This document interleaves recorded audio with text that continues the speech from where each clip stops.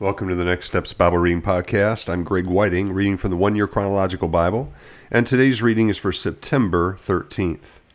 Judgment against Israel's enemies, Zechariah 9, 1-8. A prophecy.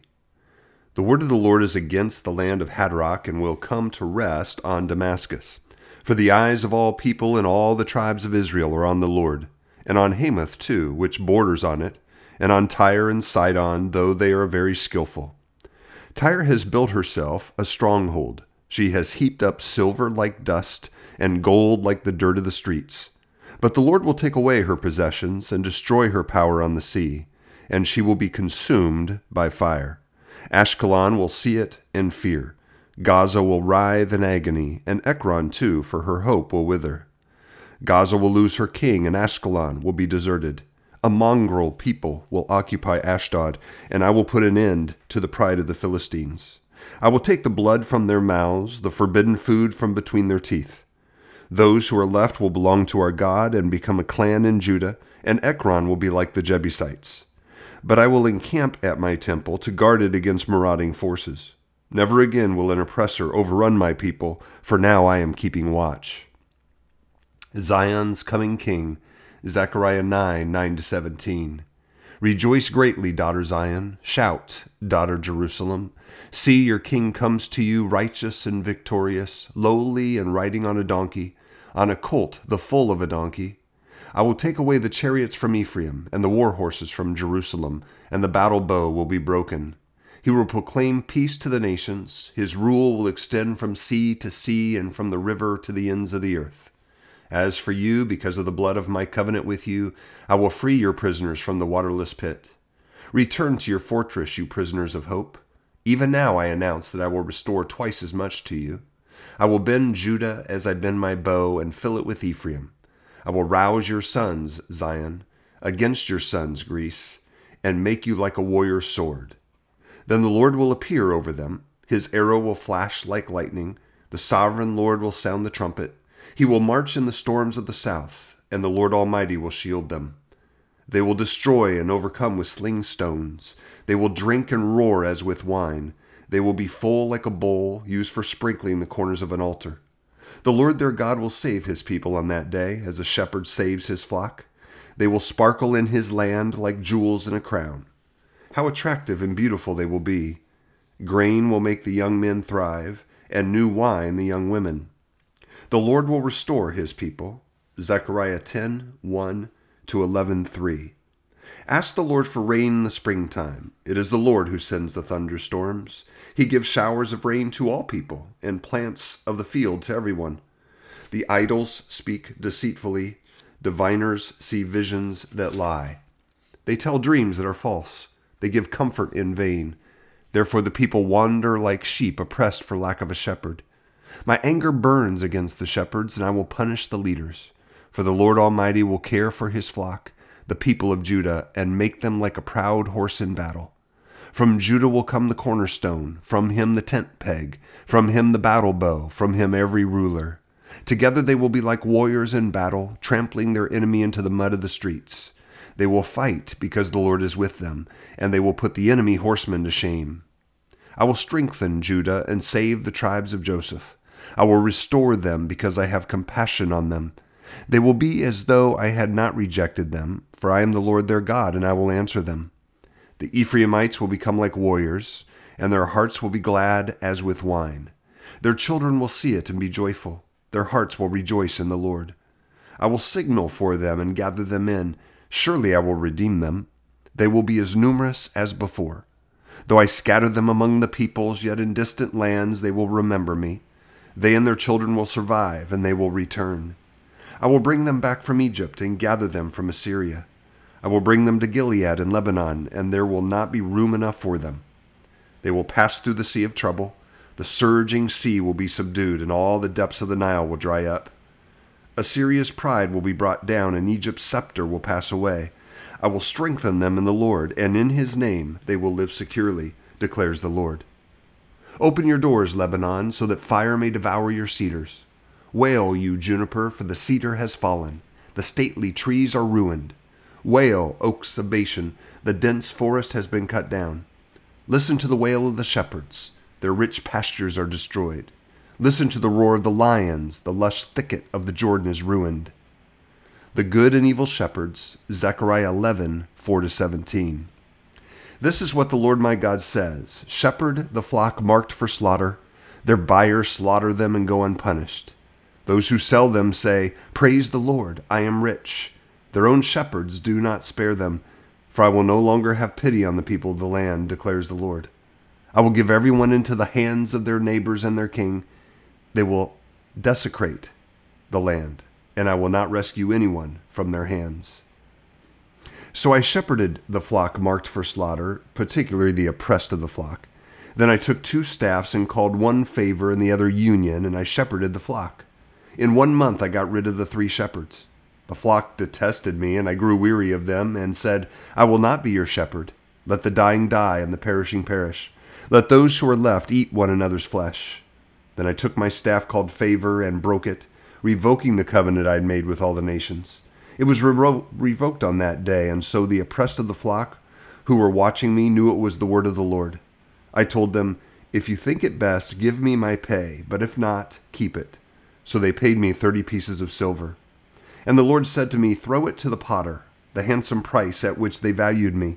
So I took the 30 pieces of silver and threw them to the potter at the house of the Lord. Then I broke my second staff called Union, breaking the family bond between Judah and Israel. Then the Lord said to me, Take again the equipment of a foolish shepherd, for I am going to raise up a shepherd over the land who will not care for the lost, or seek the young, or heal the injured, or feed the healthy, but will eat the meat of the choice sheep, tearing off their hooves. Woe to the worthless shepherd who deserts the flock. May the sword strike his arm and his right eye. May his arm be completely withered, his right eye totally blinded.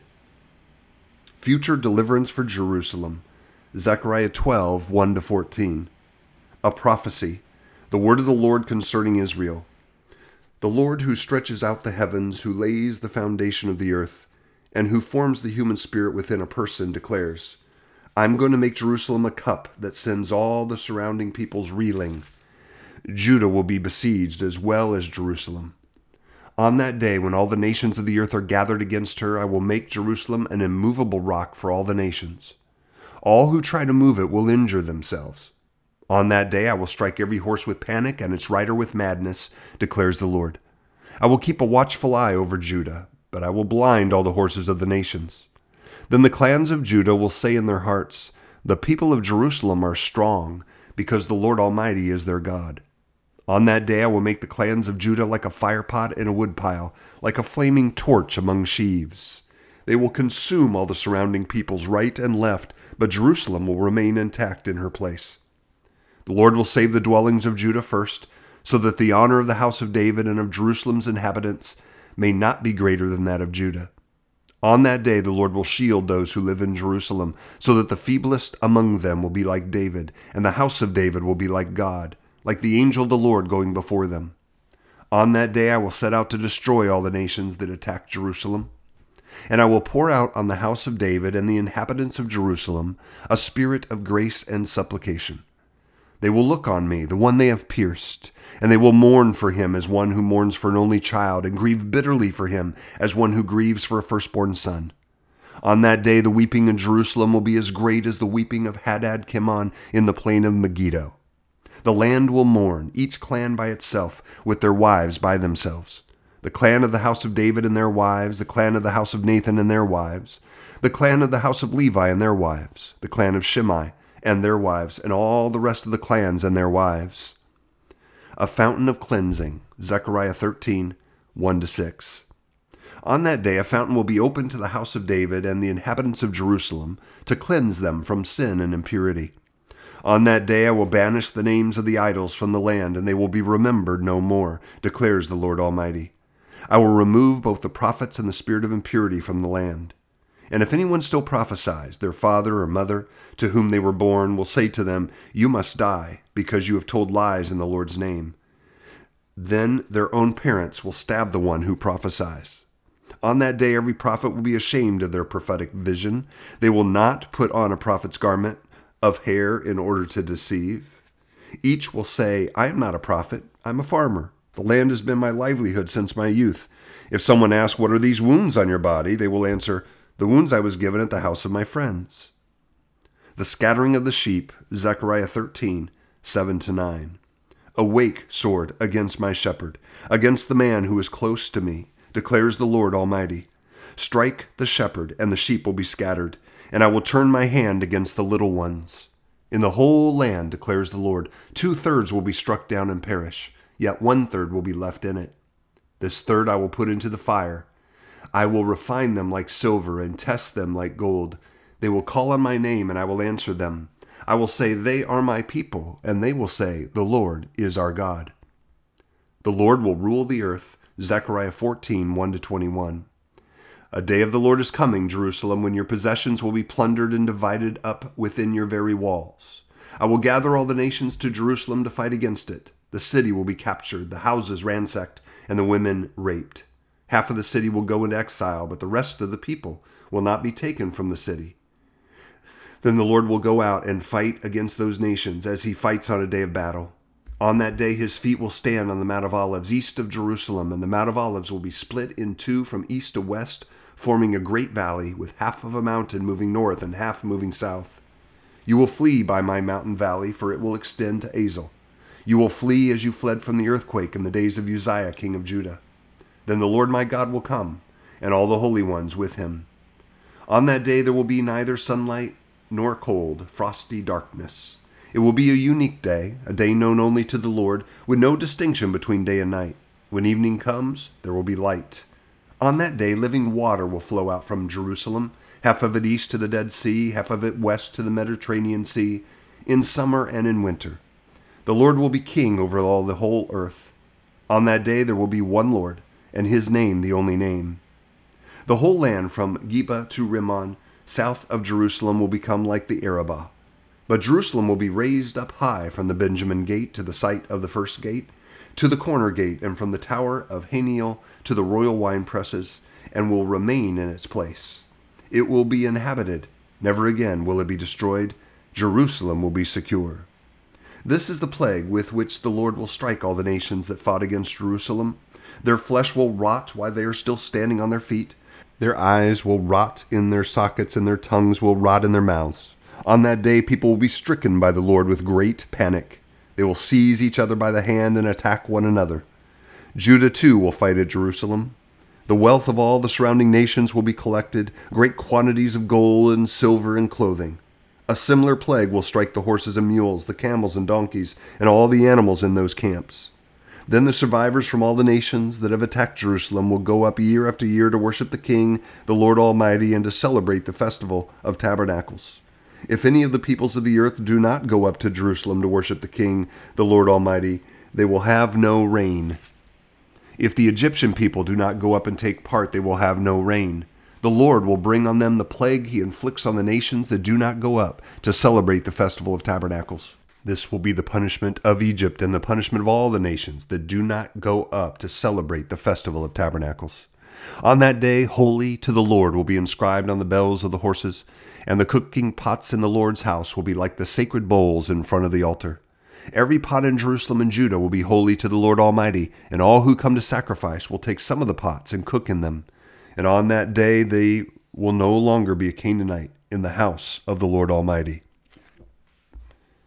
And that's the end of the reading of September 13th. Well, we're in the prophet Zechariah. And again, with the prophecies, we have to keep in mind sometimes the prophecies are talking about what's going on right then, especially with the hearts of the people, as well as God rising up to take care of their enemies. But you also have the future. You have the future that was going to come in some decades to come. And also, we know because of the New Testament that we also have some pointing ahead to the future that's still to happen for us as well. So what do we take away devotionally from this? For me personally, I've come to Zechariah 9. And as it talks about the rejoicing that Jerusalem should have, it says, "See, your king comes to you righteous and victorious, lowly and riding on a donkey, on a colt, the foal of a donkey. Part of this is a look ahead to when Jesus entered Jerusalem for his last week of life on earth as a humble king, in a sense, even though it's his future kingdom that is looked ahead to also. But for me, it goes back to remembering that before God reigns over all the earth, he came humbly in the form of a baby. He suffered at the hands of his own people. He died a cruel Roman crucifixion. And yet, he has a future. He will take care of his people. He will reign as king. But my focus today is on that lowly, humble ride. A coming king, yes, but not yet. So, Father, I want to praise you that in this prophecy where they could not have fully seen what was going to happen, and there's still some of this prophecy we don't know the details to. But Father, today I want to just thank you for sending your Son to come to live a humble life, to show the way to you, and to die for my sins. I want to praise you for that. Today, I also want to praise you for some of the future I don't fully understand, but I know that you're coming as a future king, and you will reign over all, and you will make everything right. And because of that, I can live in peace and confidence today. In Jesus' name, amen.